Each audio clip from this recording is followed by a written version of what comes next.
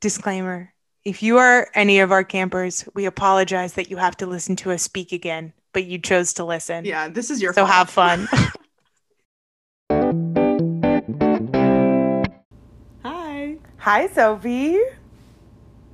Hi, Adina. How are you? I'm doing really well. The weather's I feel like we always talk about the weather. What's You guys don't care about the weather in Madison. But it's a good check-in of like where we are. I like when Yeah. we talk about The weather's getting nicer. It's June. Yes, it is finally June. The weather is nice. Yeah. I'm currently in Colorado where the weather is so beautiful. It is gorgeous outside. Gorgeous, gorgeous. I cannot contain my joy about this episode that we're about to share with everyone. This episode is it's a culmination of a really special year that Sophie and I have been able to do this podcast and like meet every couple of weeks and do this, and we've talked so much about the people who have brought us here, and this is just the best way to honor that and to celebrate everything that camp has to offer. Yeah, I agree. It was a lot of fun. I had fun at least. It was a lot of fun. There were tears, laughter, all of the above. It was a lot of fun. We think that you all are just going to get a kick out of it. One, because this is just a really special episode, and you get to learn a little bit more about Sophie. Yeah, we really do get to learn a lot more about me because the special guest is my mom. Woo! Who is my favorite woman on the planet. Hey. And I mentioned... Rude. I can't say that any other woman is my favorite woman on the planet. It's fine. Now, first, I'm not your best friend. Now I'm not your favorite. Oh my God. No, but for real, this woman is Sophie's favorite woman on the planet. I think she did a great job. She spoke beautifully. She told great stories. And I'm very thankful that she took time out of her busy day with all her patients to record with us. So thanks, Mom. Without further ado, Sophie's mom. So we have a very special guest today. And I'm going to let her introduce herself. So, Mom, why don't you go ahead and tell us who you are, what do you do? You know, give us a little spiel about yourself. Okay. Hi, Sophie. Hi, Adina. My name is Lisa Liner. I was Lisa Barnes when I was at camp. I am currently a psychologist in Los Angeles, California. And that's all there is to say. I was at camp the summers of 1983 through, I think, 1987. I think I was there 5 summers. So I didn't start until Mador year. I had been on the LA Ulpan, which has been since replaced by the seminar trip to Israel. And I met a bunch of kids from camp there, and they kept saying, "Oh, let's go work at camp next summer." And I said, "Okay." And at the time, all I had to do was interview with the camp director. I don't almost remember anything about that, and they hired me. Wow. What got you to go on the Ulpan trip if you hadn't been going to camp previously? I went kicking and screaming on this Ulpan trip. I did not want to go. I had no interest in going to Israel. I was pretty sure that there was just camels and sand, and my parents made me go, and I had a letter from my dad that said if I didn't like it after 2 weeks, I could call home and he'd bring me home. Wow. And I went. I did not want to go. And I went and never looked back. And about 3 or 4 weeks into that summer, we got in trouble for, they called it co-ed rooming. There must have been, 30 of us in one room just making noise. And we all got in trouble, and they threatened to send letters to our parents telling them that we had violated the code. And so I called home in a panic because I didn't want them to get a call that I had violated code. And they were just mad at me for not having called before. And my whole life changed on that trip. Truly. Yeah? Truly. I was a completely different person when I left for that trip and when I came back. It was really life-changing. I don't even know that I can exactly... Was it just like the feeling of being with with like-minded people in that way? You know, like I feel like lots of Israel trips end up being that way. All of a sudden, I was with kids my age who were really into being Jewish, and many of them had been campers, and it was fun. It was the first time I was away from home and not homesick. Wow. And it was a lot of fun. I had a first boyfriend who is now my husband and your father. And it just was all of a sudden, I was really much more connected to being Jewish. And I had this whole group of fun friends, a whole other group. Tangential question, is your first boyfriend / now your husband / my father, was he your boyfriend like from when you were a teenager to when you got married? Or? Oh, no. We dated for a very, very important week. And then he broke up with me. But it was a very, very He broke up with week. you? Yeah. Oh. Wow. Yeah. I know. How dare he? But you know, it worked out in the end. So seems so. But it really was a transformative summer for me. And then I came back and interviewed with the camp director, and I spent the next 5 summers on staff. I loved it. Can you talk a bit about like what you did as a staff member? Were you a bunk counselor? Did you do basketball like Sophie? Like what were your roles on staff? I was a Mador that first summer, and then I was you went from Mador to counselor, and there was not really much of a delineation beyond that. So I was a Mador in Nitzanim with 3, I think there were 4 of us. So 3 of my good friends, we were in the same bunk together. And then from that point on, for the next 3 or 4 summers, I was only in Adat Shalom. I was in the same Adah every summer. And I don't really know why. It just was. And we were in the girls' shetach and in a tent, and that was it. I was there, but I also worked, I think 2 or 3, they used to do camp over the winter holiday. So over Christmas time, there was Winter Week, and I think I worked 2 or 3 of those also. That was fun too. That's cool. To my understanding, there were like different Adot names, or like there was like Machon Aleph and Machon Bet. Was that your time, or was there like... I think that was partly during my time, that there were 2 Machon year, but there was also a Havara year. And so Havara they were like kitchen staff. And that was their job. They set the table and cleared the table, and I don't know what else they did. They had their own Adah song. After Machon Bet, before Mador. Oh. Were they like juniors in high school, seniors in high school? They were going into junior year, because you could either do the Israel trip I did, or you could stay at camp and be at camp that summer.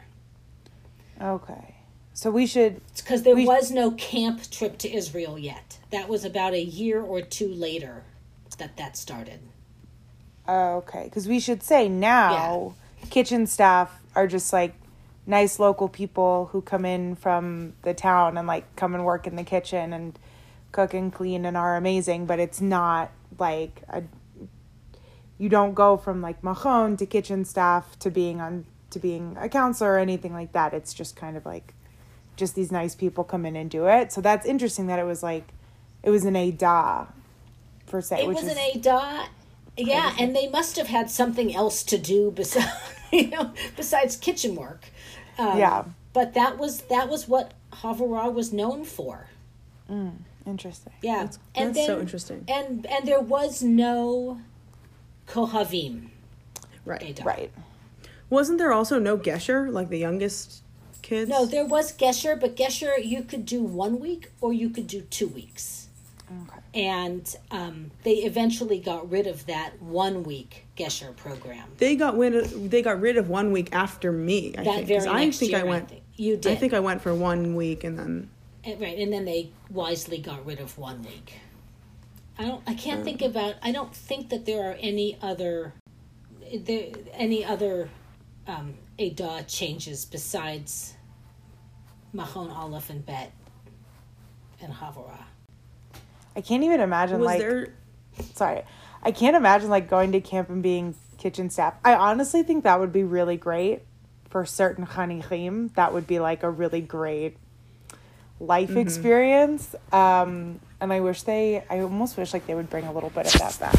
I think the kitchen is so cool, and like the underground part with like all the food that like, God forbid if there was an apocalypse, like if you were at camp, you would be totally fine because that would be so cool. And I also think it would be great. I didn't know there was an underground part of the kitchen. It's like this huge pantry with like just shelves and shelves of food and like non-perishable things that like they can keep year round. It's amazing. Isn't it where they keep the alcohol for Shabbaton weekends? I think, yeah, it's like where, no, I don't know. No, well, when I've been there for Shabbaton weekends, now that's only more recently, it's in big stand-up refrigerators that are in the main kitchen.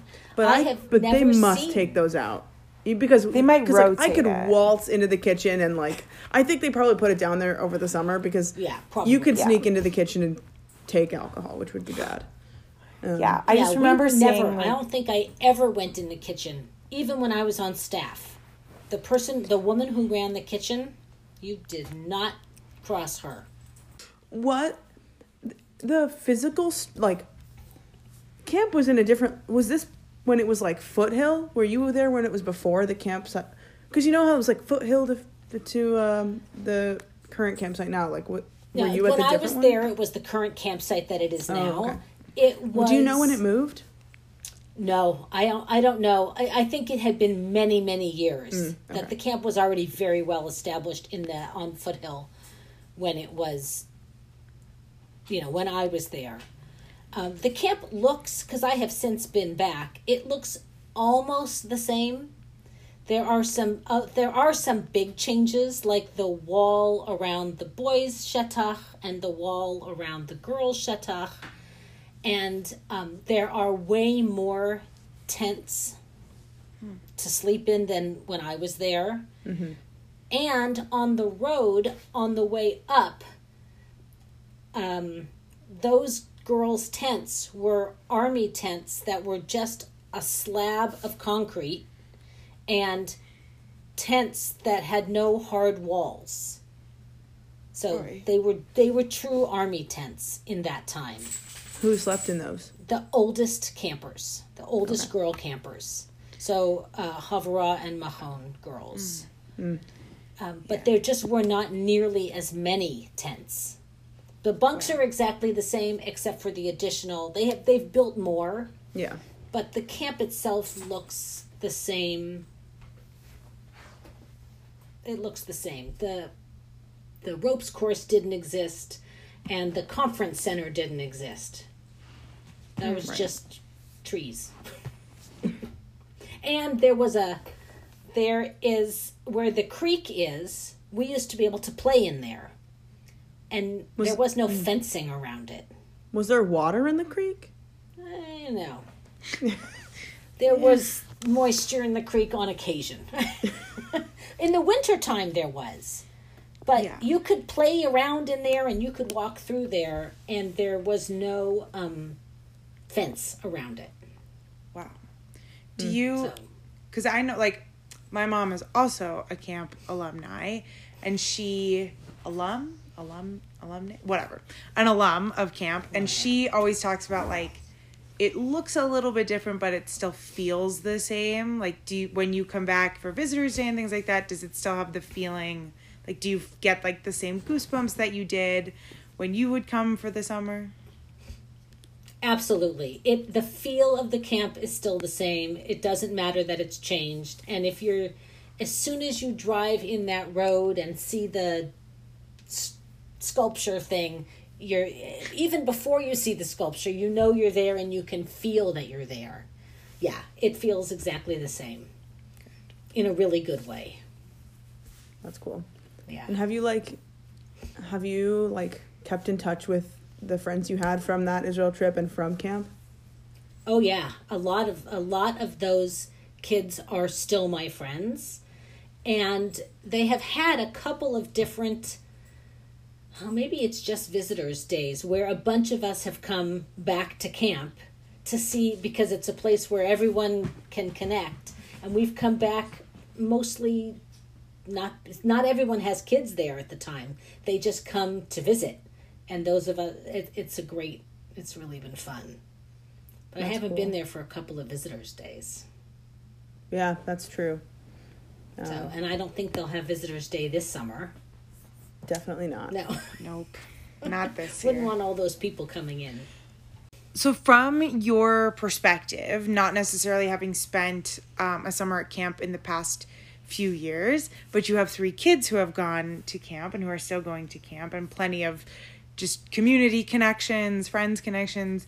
What have been some of the biggest changes that you have seen either yourself or through the eyes of your children, through Sophie? Could be physical, it could be cultural things. Any like big changes that you've seen? I think there have been a lot of little changes that amount to some big things. I guess the biggest change is when I was there on staff, seemed like there were far fewer rules.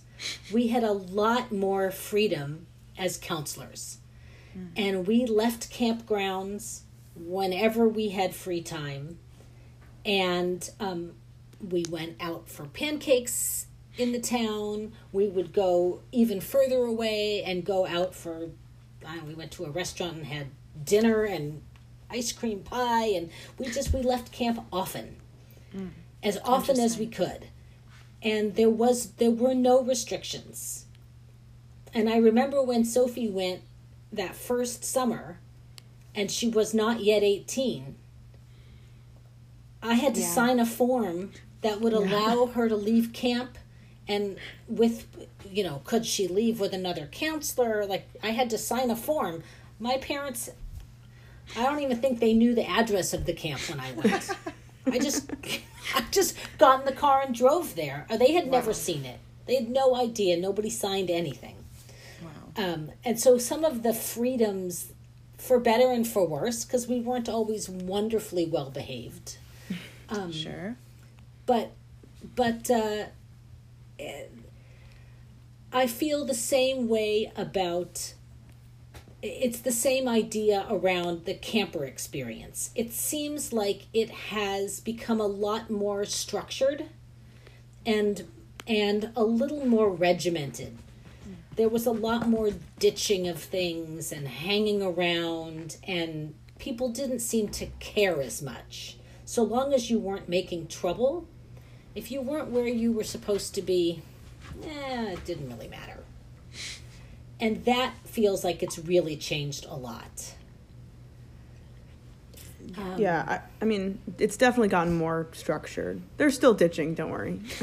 I mean, that's part of the beauty of sending your kid away to camp, is that they can have more freedom in the summer at a summer camp, and you want them to spread their wings a little bit and test their independence a little bit in a way that they can't do at home because there's school and rules and all those kinds of things.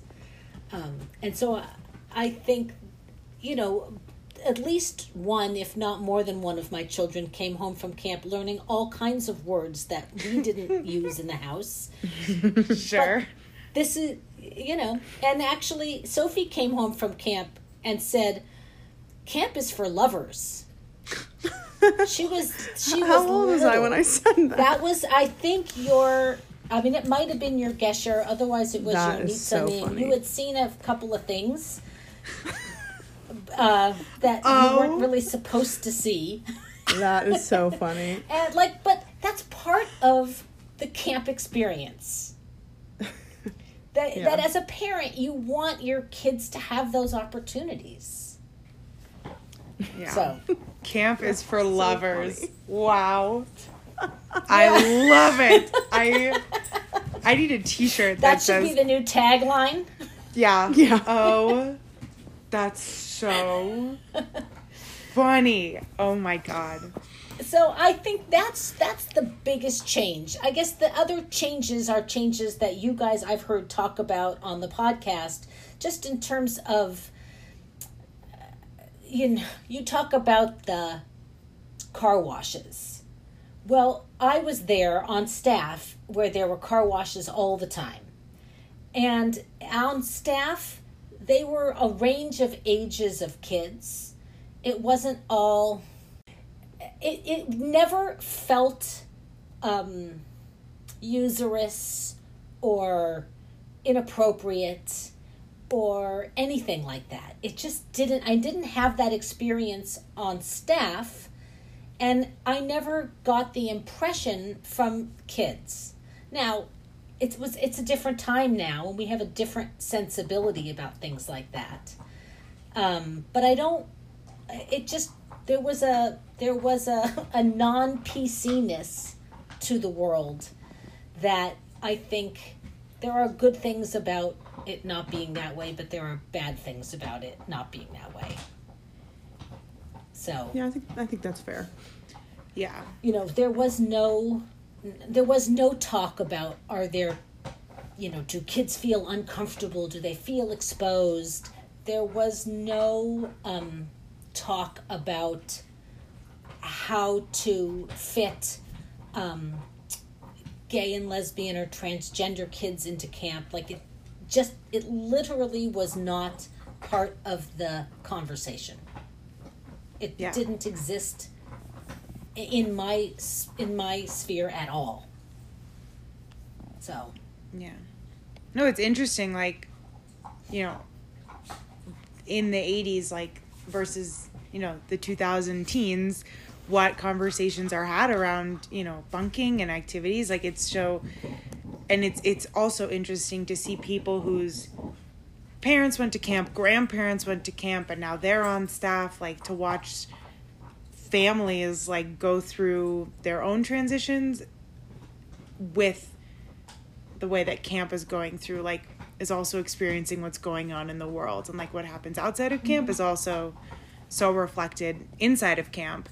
And that was true then, and it'll be true forever, probably, as long as, God willing, we have camps to go to. So that's so interesting. Yes, I remember camp it truly was a bubble. We changed the clocks. So camp time was a different time than the rest of the world. And there was very little contact with the outside world. There were no cell phones. There was no television on camp. I'm not sure we even had one.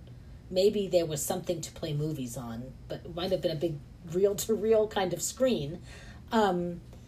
We really existed there, and what happened over the summer didn't come into camp in the same way. Yeah. If it happened outside of camp, it didn't come in. Yeah, our counselors used to lie to us and tell us that, this celebrity died, or this celebrity died, or they would be like, Zac Efron is dead. We're like, what? And we'd be like, really? Really? Because we were 8 or 9 and, had no means of contact for writing letters. It was mean. That's not nice at all. I remember only ever as a camper, the only bit of outside news was when the Olympics were on. And I remember like watching the Olympics one morning at breakfast, like in the Khadar, like someone had figured out how to get it. And that was like the one piece of news I ever remember like really getting as a camper. And that's it. That's the end of my story. When was that? I don't know. I just remember 1984. Well, but yeah, like For us, Mom. For when us. we were alive. In the Olympics when Adina was a camper, not in Yeah. There were 1984. only the Olympics in 1984. That's the only ones there were. But I remember it was, I don't know, I guess America was doing really well one year and they put it on in the Khadar Ochel, and I remember like looking up and watching the big projector play the Olympics. But other than that, like, I mean, now of course cell phones, but there's a great picture, I think it's in like the Khadar Sheni and the little Khadar or the Khadar Katan, of somebody like on a payphone, like it's like some place that doesn't exist anymore had like a few payphones and like some counselor like leaning on the phone, and I'm being like, whoa, phones. Those are my favorite pictures. The pictures in the Catan and the pictures in the old library. Yeah. Those are... I think I've seen a picture of you somewhere, Mom. There might be a picture of me in the Catan somewhere. I don't remember. I don't know if it was there. I remember seeing one, and then I remember not remembering where it was. Yeah, I don't know. Yeah, it's such a window into like... It's the best. I don't have words because it's so... There's such a particular feeling of nostalgia, and I wasn't even alive for those pictures, but like I can feel the emotions that go along with those pictures, and like looking at those kids sitting on the hill, like I sit on the hill, like it's the same, such a feeling of like connection, even just through those pictures. It really was it is a moment in time that you can't capture any other way but by being at camp.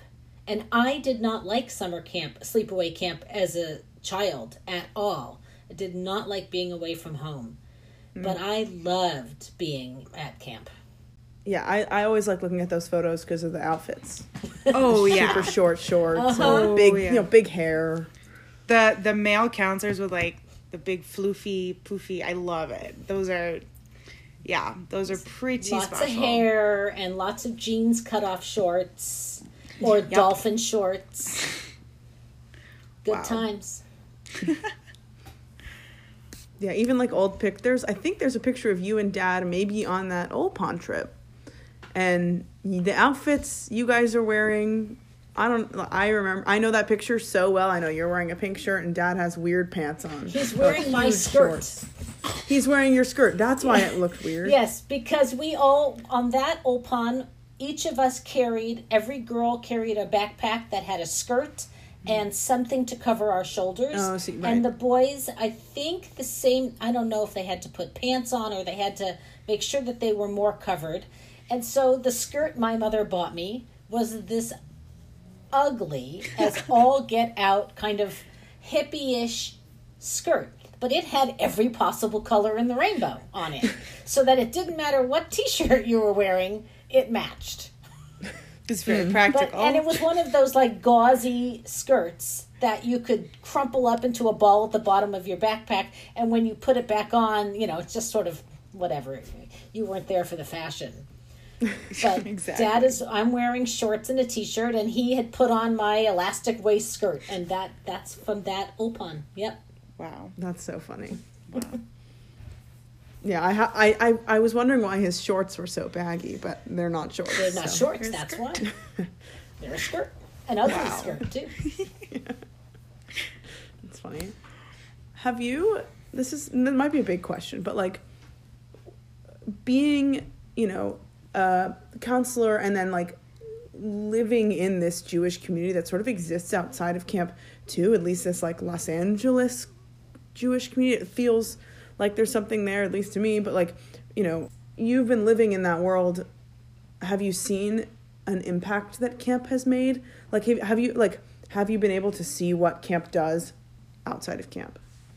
Does that make sense? It does, but I think the only place I see it, that I know I see it, is in my own children. right? I know the importance of Jewish sleepaway camp. And there was a study done in the last decade or so, maybe a little longer, that suggested that the thing that correlated highest with marrying somebody Jewish was not going to Jewish day school, but was going to Jewish summer camp.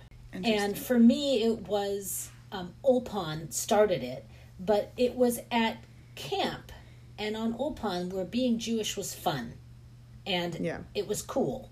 And so, because everyone was doing it, you know, and so it was, all of a sudden it was not something that was different, and it was not something you did. I didn't go to day school. I went to religious school. So I didn't have to be Jewish only on Wednesday afternoons and Sunday mornings.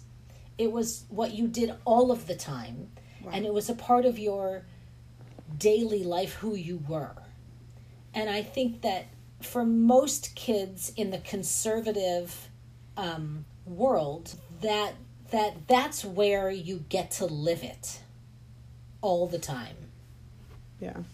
And I will say, from like a Jewish day school perspective of, you know, I think, Mom, we've talked about this before, but from where I stand, I agree. Like, I agree with that study, maybe not necessarily in terms of marriage, but just in terms of connectedness, you know, and people have crappy religious school experiences all the time. It's boring. You don't want to go to school after school. But like, you know, it's built, Jewishness at camp is built into your day in a different way than it is at school, where you're like, now it is time to sit and go to Hebrew class. But instead, someone's like shouting Hebrew at you from across the hill with a frisbee. Like, it's so much more different. It's so different, and it feels like it belongs rather than it's being put on you. That, from my experience, at least. Yeah. That was definitely my experience. I mean, I grew up in a Reform household. I learned all of the tefillot I know from being at camp. All of it. And I learned what it means being at camp, because we learned, you know, sentence by sentence of the Amidah, that I would not know it otherwise. Mm-hmm. And so I see it. I mean, I see it most, I suppose, in Sophie, because that's been her life has been a Jewish life, but I see the value in having it be a piece of who you are, and not this extra part of you. That's beautiful.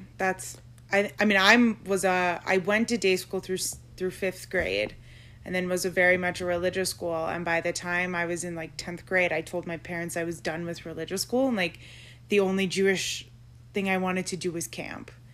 And now I'm going to work for Jewish camping full time, and like that, it's a clear line to what, you know, my Jewish experience at camp, and it being just your day. Like, you wake up, you know, you don't wake up, you do Kima every morning, you know, you don't go to services, you go to Tefillah, like those pieces of Judaism and Ivrit and Hebrew, and that's just a day at camp. It's not like an extra thing also on top of like sports and art stuff and theater and school, or it's just your life. And I think that you put it so beautifully. I think that really struck a chord with me, and I think my experience at camp of the impact it's put on me now. Well, and being a camper and seeing the older kids and the staff and all of the boys at the time, all of the boys wore tefillin.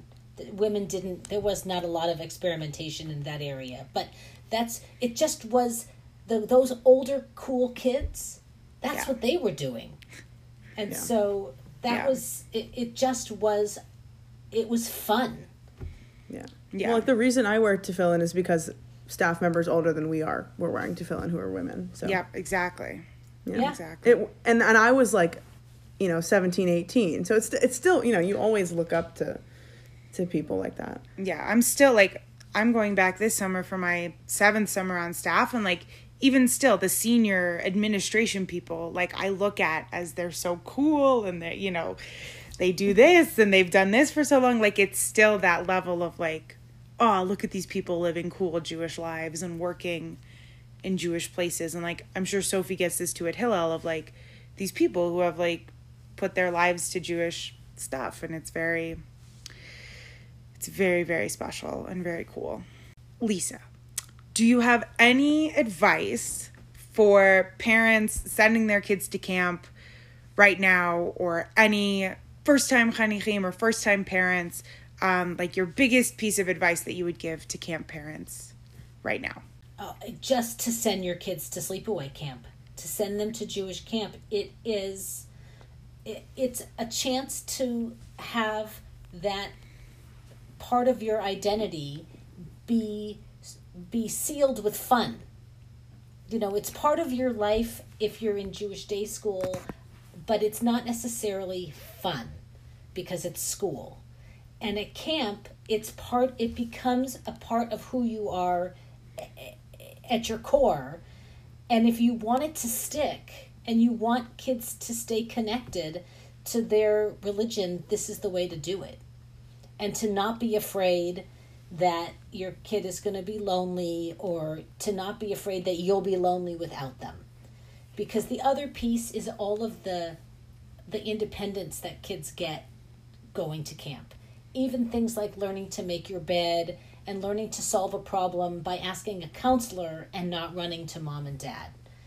And I was a very homesick kid, so I know what that's like.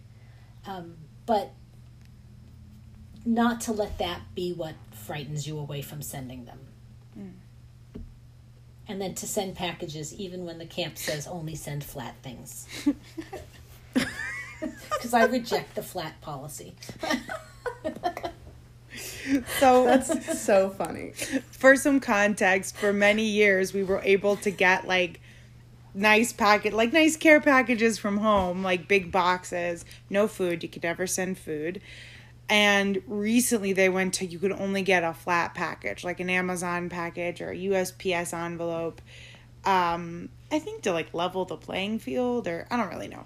Maybe it's just easier on the mailroom. I don't know. But they said no big boxes and only flat packages. But according to Lisa, still send big boxes. Because why not? Well, I don't break the rules, but I want to break the rules.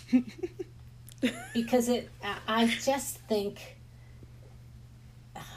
I remember getting care packages as a kid, and that was so much fun. Yeah. And you wanted this package with all this fun stuff, and now you can't do it.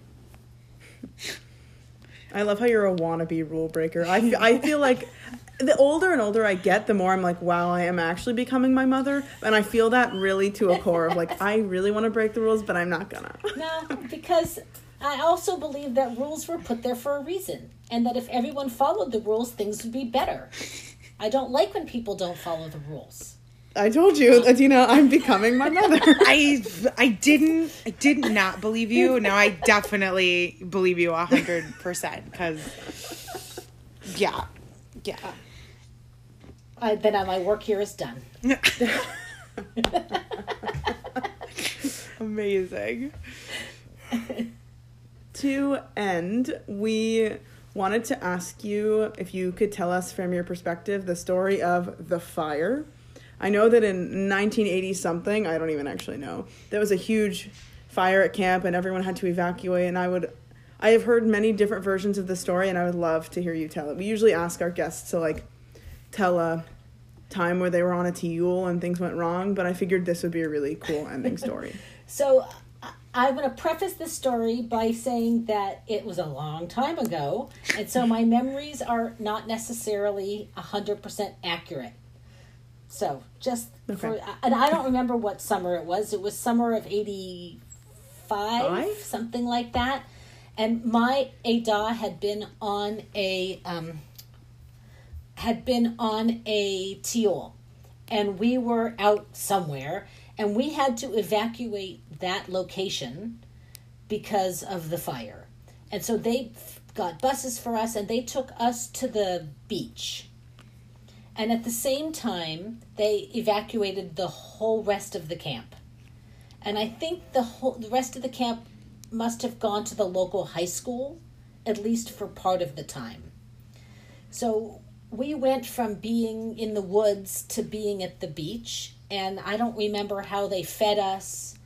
I remember from that time that somebody, I think, got stung by a bee, and I was in a car or van being driven to the hospital with this kid, and the sky was black and orange and gray. Like, it was apocalyptic, truly. Whoa. Wow.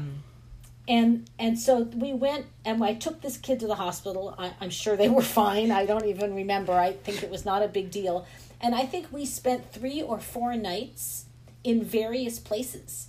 We spent one night at the beach. We spent one night at some random school sleeping. But one night at the beach, you just slept on the sand? No, we slept in, we used to have overnights at the beach. Oh. And so we used to have overnights at the beach, and we'd play in the sand, and then you'd come and shower off all the yuck at the beach shower, change your clothes, and we made dinner for the kids and slept that night. And that happened on occasion, but this was an unplanned sleeping at a campsite at the beach. Wow. I have a memory of being at the local high school near camp. And I believe that McDonald's actually made Egg McMuffins without the meat and brought them. It was like a Red Cross evacuation center. I mean, it wasn't just camp that evacuated. It was a massive wildfire. Wow. And we were out of camp at least 3 nights. Wow. And it was a little bit of an adventure. It really was not. As I was on staff, but I had no authority. I wasn't in any level of administration, so I only knew whatever they told me. And it wasn't scary. It was kind of a big, bizarre adventure. And we ate whatever we could eat, that they would somehow bring us food that we could eat. And then I remember going back to camp and being kind of amazed at, oh, now we're back. Okay. And that was over. Because camp did not burn, thankfully. It got close. I don't think it got as close as this more recent fire actually got to actually burning camp property. But I remember, what I do remember is realizing that the camp was going to have to call all of these families and tell them that we were evacuating.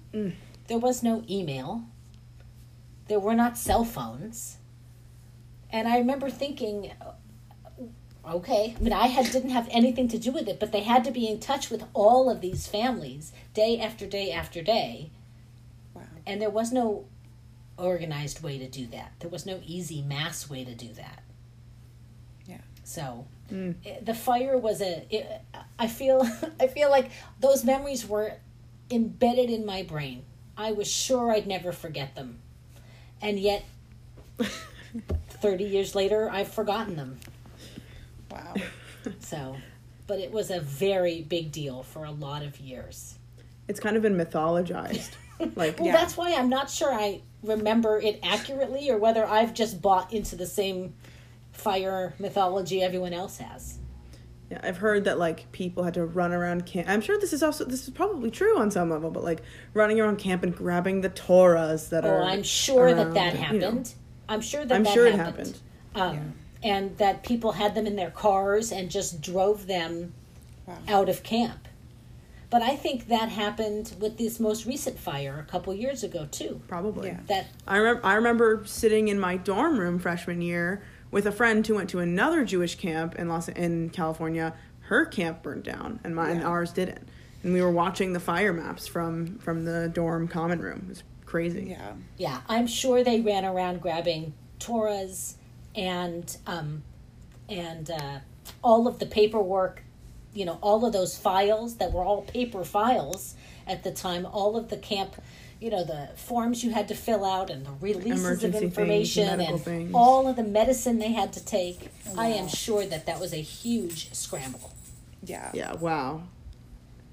That's crazy. Yeah. As you were talking, I was like, oh my God, how did they let everyone know? Because the few times that camp has sent parents, information, like when we all got that 24-hour flu a bunch of years ago, and that went around really badly, and like, if a bunk has a problem or something, like I remember my brother's bunk had a mouse in it, and they had to send the parents a letter about like the mouse. They were like, don't be alarmed, your kids found a mouse. But like, I was like, I can't even imagine like now, like calling on the phone, 600 campers' families and being like, we're okay, but we're leaving, like we're evacuating, but we're like, the logistical nightmare, the nightmare it would be today, 30 years ago without cell phones and email, and I can't even.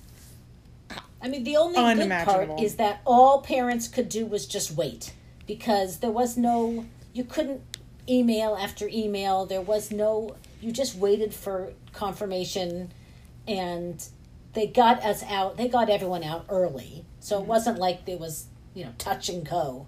Yeah. But yeah, it's those are one-on-one phone calls. That's no mass email. Insane. I'm in my head, I'm picturing it like the TV show MASH. I don't know, Sophie, if you know MASH. But when they bug out, like when they have to leave and they like pack everything up and all the tents have to be like rolled together and put on trucks, and like that's in my head, like picturing all these counselors like putting Torahs in cars and like grabbing them, like running away as like the sirens are going off, being like, it's a bug out, and that's what's going on in my head. I think they lined kids up. I don't know what they do for fire drills now. It was the baseball field, and it was not a paved parking lot, and you had what you had on you. That was it. Nobody packed a bag for this evacuation. Wow. Yeah, fire drills are still on the baseball field. Yeah. Still, all drills, any emergency drill is on the baseball field, which is, that's insane. It's like the dustiest place. We had a fire drill. We didn't have any other drills. Well, we do the fire drill, but we have we only do a fire drill, but I think it's the same procedure for most other things, I think. Yeah. Earthquake drills, I think it's the same. If, God forbid, if there's an earthquake. Wow. Yeah, well, thank you so much for agreeing to come on our silly little show. I'm glad. I listen to them all. I love them. So hopefully this one's just as good. I think so. I think so much of what you said not only struck a chord with us, but I think like my parents listen, like they will also feel like all those feelings too. And, it's always so inspiring to hear from people who went to camp a while ago. Like, we are all so connected by this same thing. We all may have had our different experiences, but like we are so bonded and connected through this place and these people and these stories. And we can't thank you enough. This was so, so lovely and so awesome to hear your stories and your thoughts and the fire and everything. I mean, this was really wonderful. Well, you're very welcome. I can tell you that I have 2 friends that are couples that met at camp and married and and remain married now. And so, like Sophie said when she was younger, it is for lovers, but it is for lifelong connections. Truly. Yes.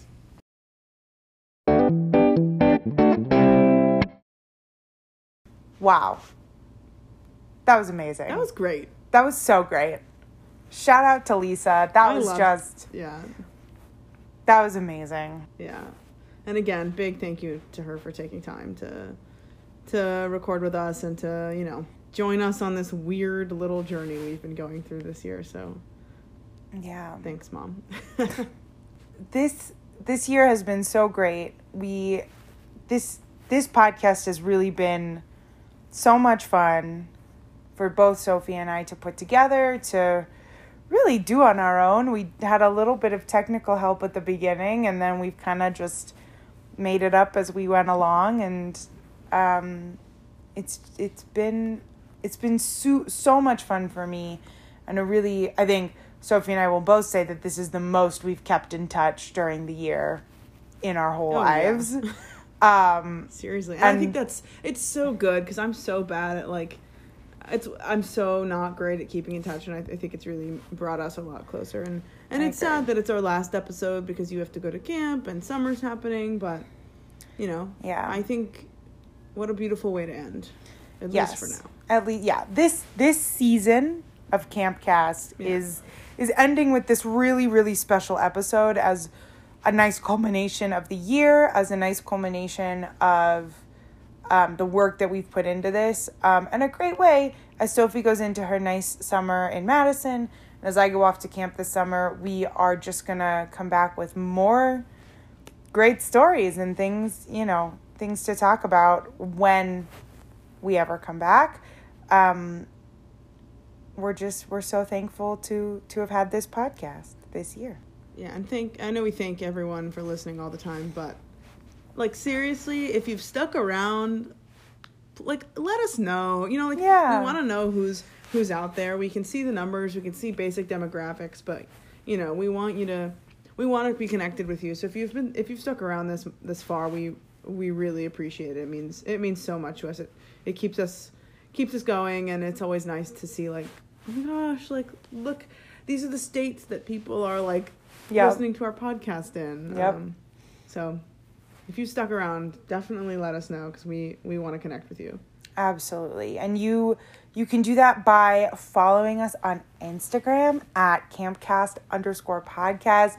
You can click on the link in our bio to our website where you can leave us voice messages. You can send us messages. Let us know what you think, what you'd like to see, more of. If you want, us to do anything special, let us know. We are open to all kinds of ideas. And if you say hi, we just might say hi back. We hope you guys have the best summer. Hags. Hags. If you're going back to camp, I hope you have the best time in the world. Baruch Hashem, you can go. If you're not going back to camp, I hope you have you are able to enjoy the nice weather wherever you are, and that you're able to relax and hopefully feel a summer of relative normalcy and, peace and tranquility in comparison certainly to last summer. So thank you all. Amen. Wow. Season 1 has been a blast. Such a blast. We will see you all someday soon. Whenever we have the time. Yes. Cut it. Slice it. Produce it. Done.